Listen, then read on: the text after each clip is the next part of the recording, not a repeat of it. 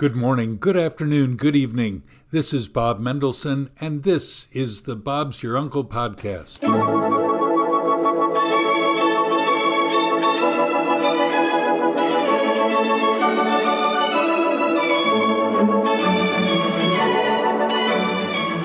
Today we speak with George Toma, a National Football League Hall of Famer, a man who owns a Super Bowl ring who's never thrown or caught or run a football ever.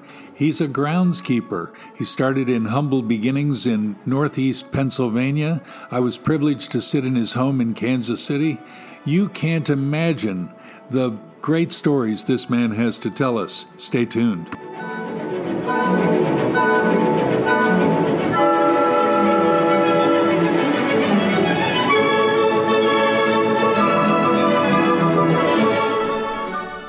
Thanks for joining me for this, Bob's Your Uncle, Season 1, Episode 13. Of note, the opinions are strictly my own and those of any of my guests. You can now find us and comment directly to us wherever you get your podcasts. Spotify, Apple iTunes, Pandora, the list goes on. We have a lot of topics to discuss. Even so, on the Bob's Your Uncle podcast, you are part of the show. We do want to see and hear you. Send us a message on Facebook or video one to us on Instagram.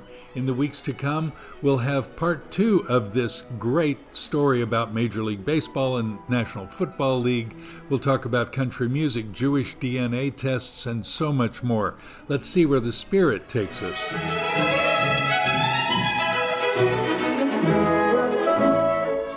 Whether you're at home, online, on the road with me in your headset at the gym, or out for your evening constitutional, wherever you get your podcasts, that's where we will be. Thanks for being with us these 18 minutes. Historical Marker of the Week.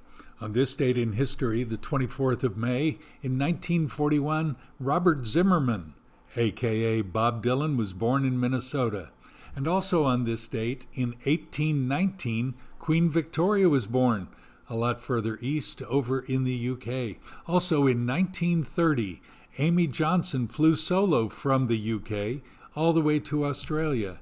The English aviatrix was the first woman to achieve this feat. Her 18,000-kilometer flight aboard a de Havilland Gypsy Moth aircraft took her from Croydon in the UK to Darwin, Australia in 19 days. And that's the historical marker of the week. Amanda, you've mentioned travel for good and using travel to inspire change. What exactly does that mean?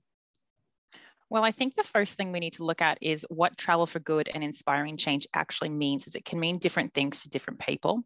And what I'm referring to personally is using travel as a tool that actually benefits the planet and makes the world a better place. I think we hear the word sustainability thrown around a bit as a buzzword nowadays, and most people tend to think immediately of the environment, but it's actually quite a multifaceted concept. For me, I prefer to think of sustainability through the triple bottom line approach, which is a balance between people, planet, and profit. And without balance between all three, I don't think something can be considered sustainable.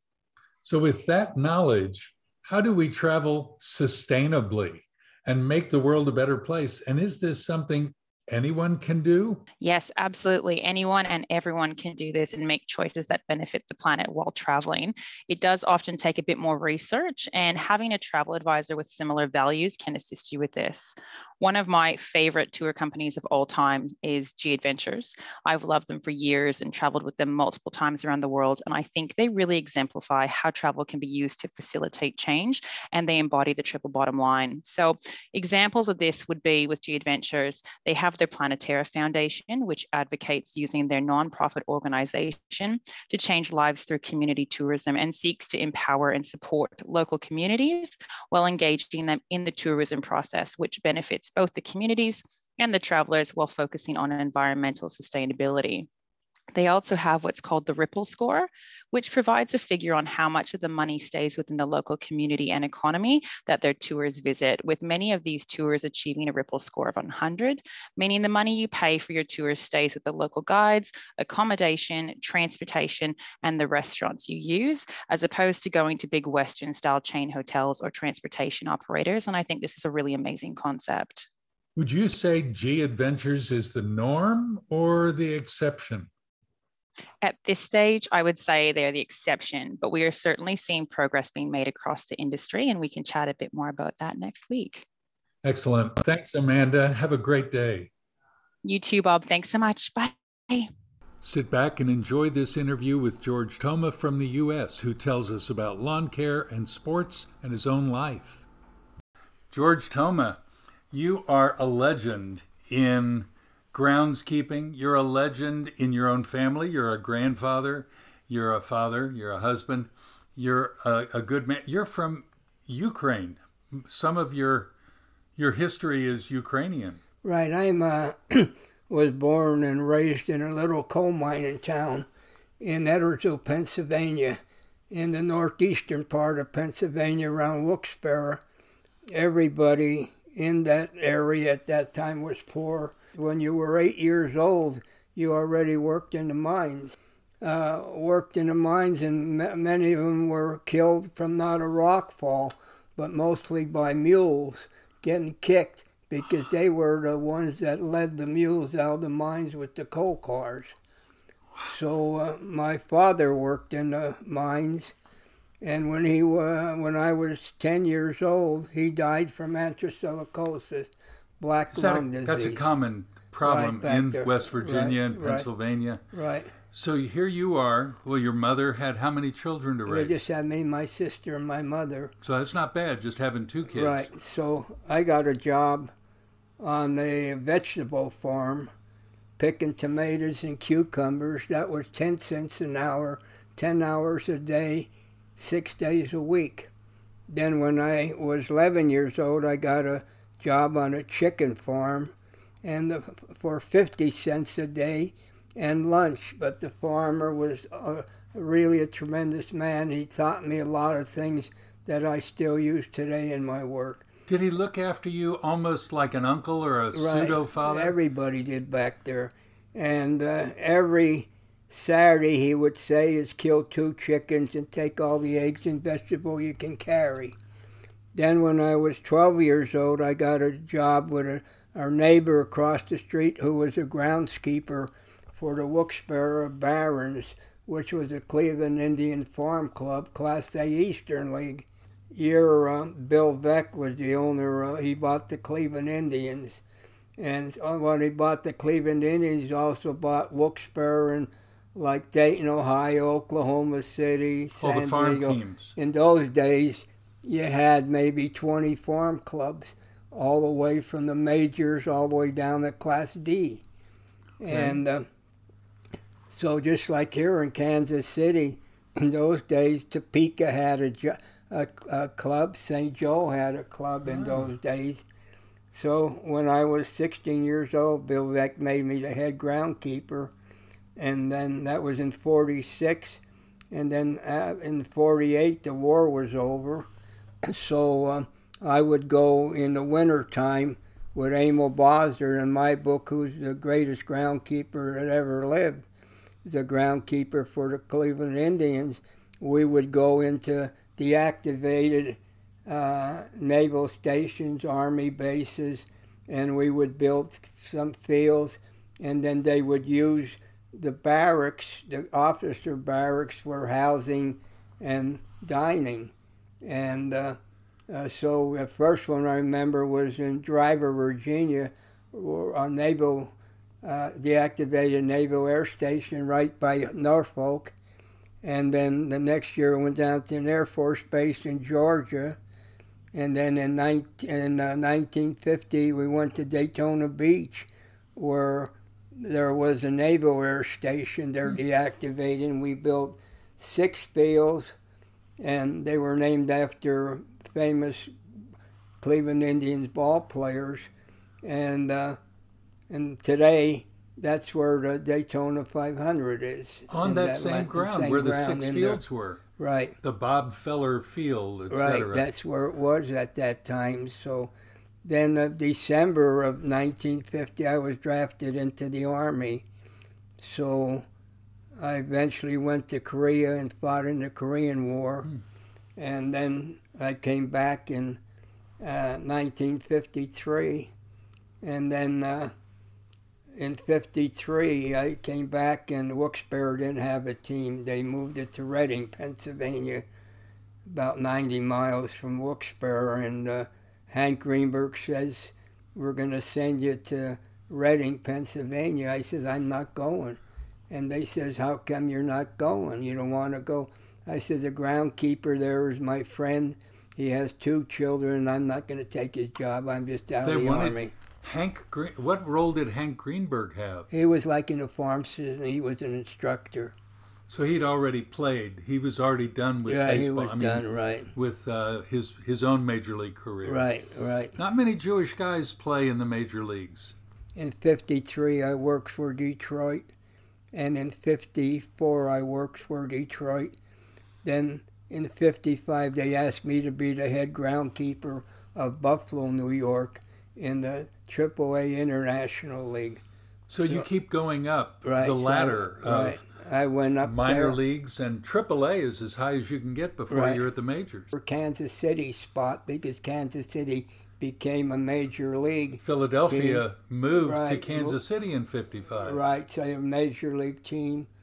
So he says, go up the press box and call up Park Carroll, the general manager. So before I called him, I talked to my mentor, Emil Bozzer, and he said, George, I told him I was going to Kansas City. He says, don't go to Kansas City. What was his reluctance? He says, it's a bad operation, and the field's bad.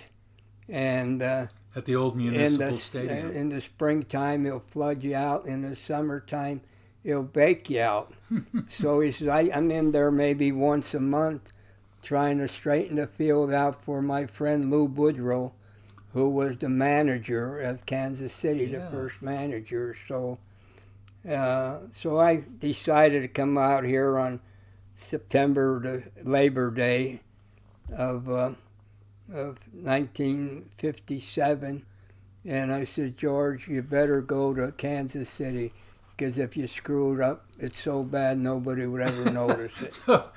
And the field was all a lot of rocks, a lot of weeds. In fact, the infielders would cut the crowfoot and the crabgrass out of the infield before batting practice sometimes. So the field was almost all weeds in April, May. So I had to spray the weeds, and there was more weeds than grass. So when I got done spraying the next couple of days, the field was brown, because from killing the weeds, and the sports writers and the casters were all over me. Send that guy back to Charleston, West Virginia. He's known what he's doing.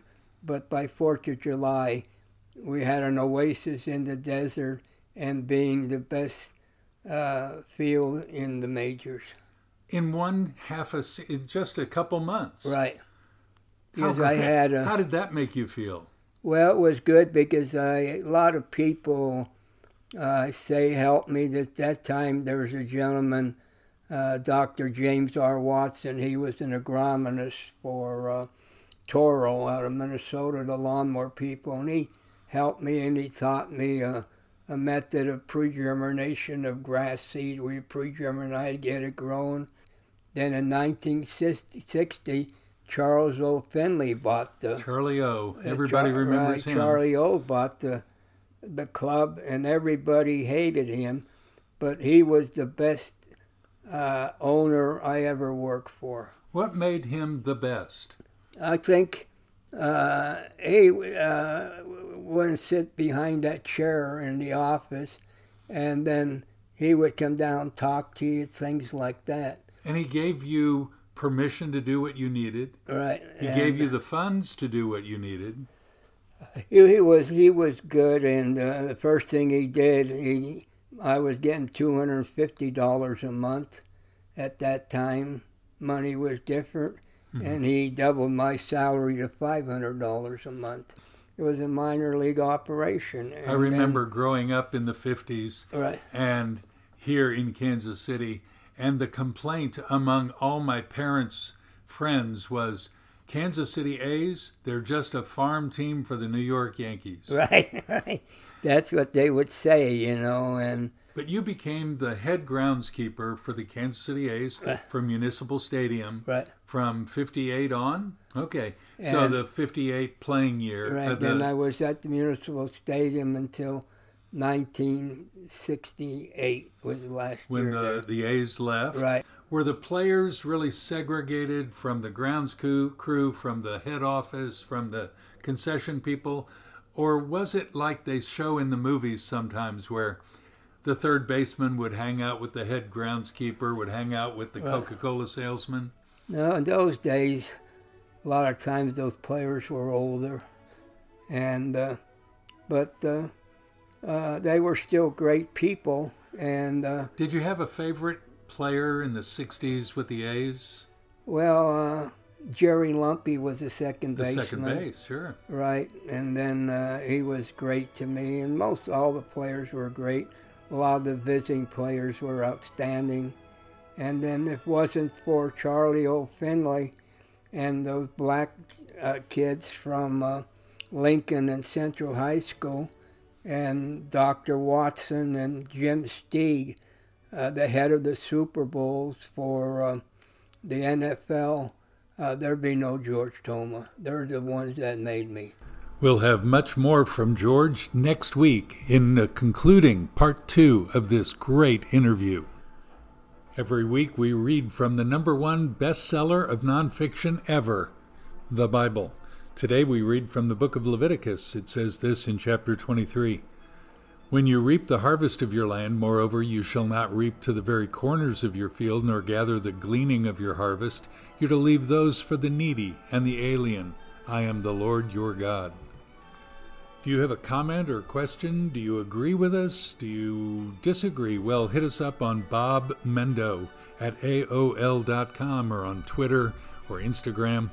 Bob's your Uncle PC. Well, we'll read your views next week. Don't forget to post a review on Apple iTunes or Spotify, wherever you're listening, and share our podcast with your mates, your friends, everyone, will you? Thanks for helping us get known out there. Also, please follow the podcast, and that way your app will remind you when we're posting a new episode. Don't forget to book all your travel needs with Amanda McInnes at travelpartners.com.au. Next week, we finish the 2-part interview with George Toma as he speaks about the NFL and Super Bowls, where he's overseen the grounds crew on every one of the 56 games so far. What a delightful man. Until then, from me, Bob Mendelson, when things seem bleak or uncertain, look up to God. He's in his heaven. And Bob's your uncle. Shalom from Sydney.